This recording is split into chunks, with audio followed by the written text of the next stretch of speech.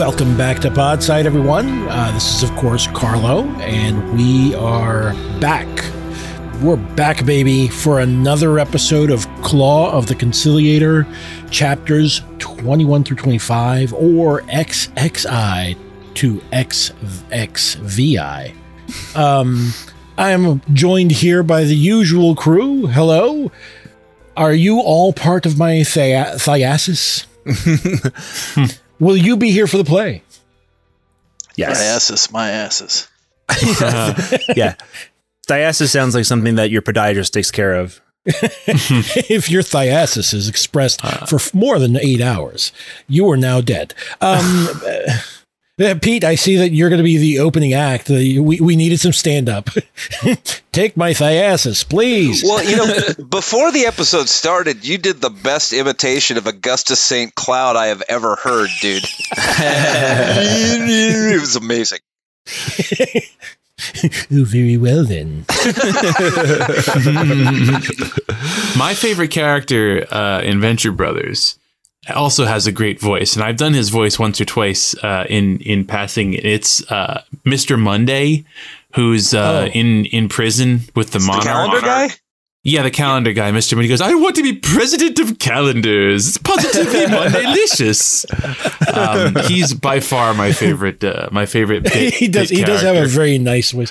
I thought you were going to go for, Dr. Byron Orpheus. Oh, it's no, all quite humdrum, darling. He's iconic, though, certainly. Yeah. Or Teddy Ruxpin. Go ahead. I was just going to say, Carlo, you asked if we were going to be here for the play, and I was going to answer yes, but I don't know that I will understand what the fuck is going on in the play.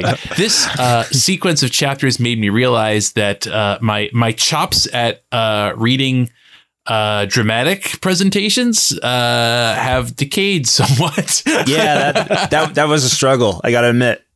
Oh, you didn't have any analysis? Oh, for shame, sir, for shame. No, I don't care. I mean, the thing is, it's difficult, isn't it? You know what? Let me put a pin in that. We'll come back to the play itself.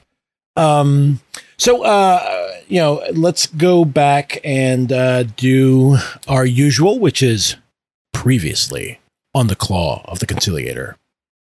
Ching ching. We had Severian and Jonas be sort of herded towards the what becomes the House Absolute's antechamber, where they found that people have been there for a long time. Mm-hmm. And so we get some fables from out of the Brown Book that Severian took from Thekla's cell before he left, and he tells a very very convoluted story that seems to be a mishmash of Greek myth, perhaps Civil War era American history, perhaps a battle amongst the stars that is even further buried underneath all the other strands of that mythology. Jonas wakes up, feels a little worse, even though he's healed from some wounds he received. And he decides that he's going to go have himself beamed up. And he does. And we have Severian alone once again. He, in the meantime, is able to figure out that his sword was taken from him, and he finds it. He also finds Hathor's what was it, colleague, perhaps partner, one of the people that was with Hathor back in the day, hiding in a closet. He's like, oh yeah, I'm not gonna rat you out, but I'll be back to interview you and ask you questions. And he forgets that he got there somehow, so he tunneled back out. But by the time he comes back, and I believe that's where we left it. He finds the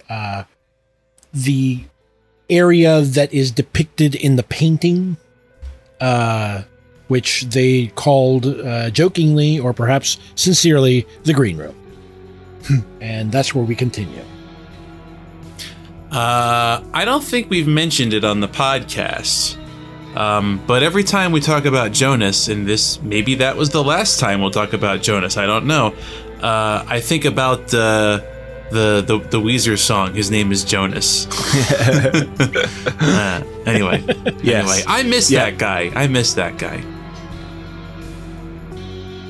Hey everyone! What you just heard is a preview of our latest exclusive episode. To hear the rest, and to access our entire catalog of exclusive content, as well as our patrons-only Discord chat, become a patron at patreon.com/podsidepicnic.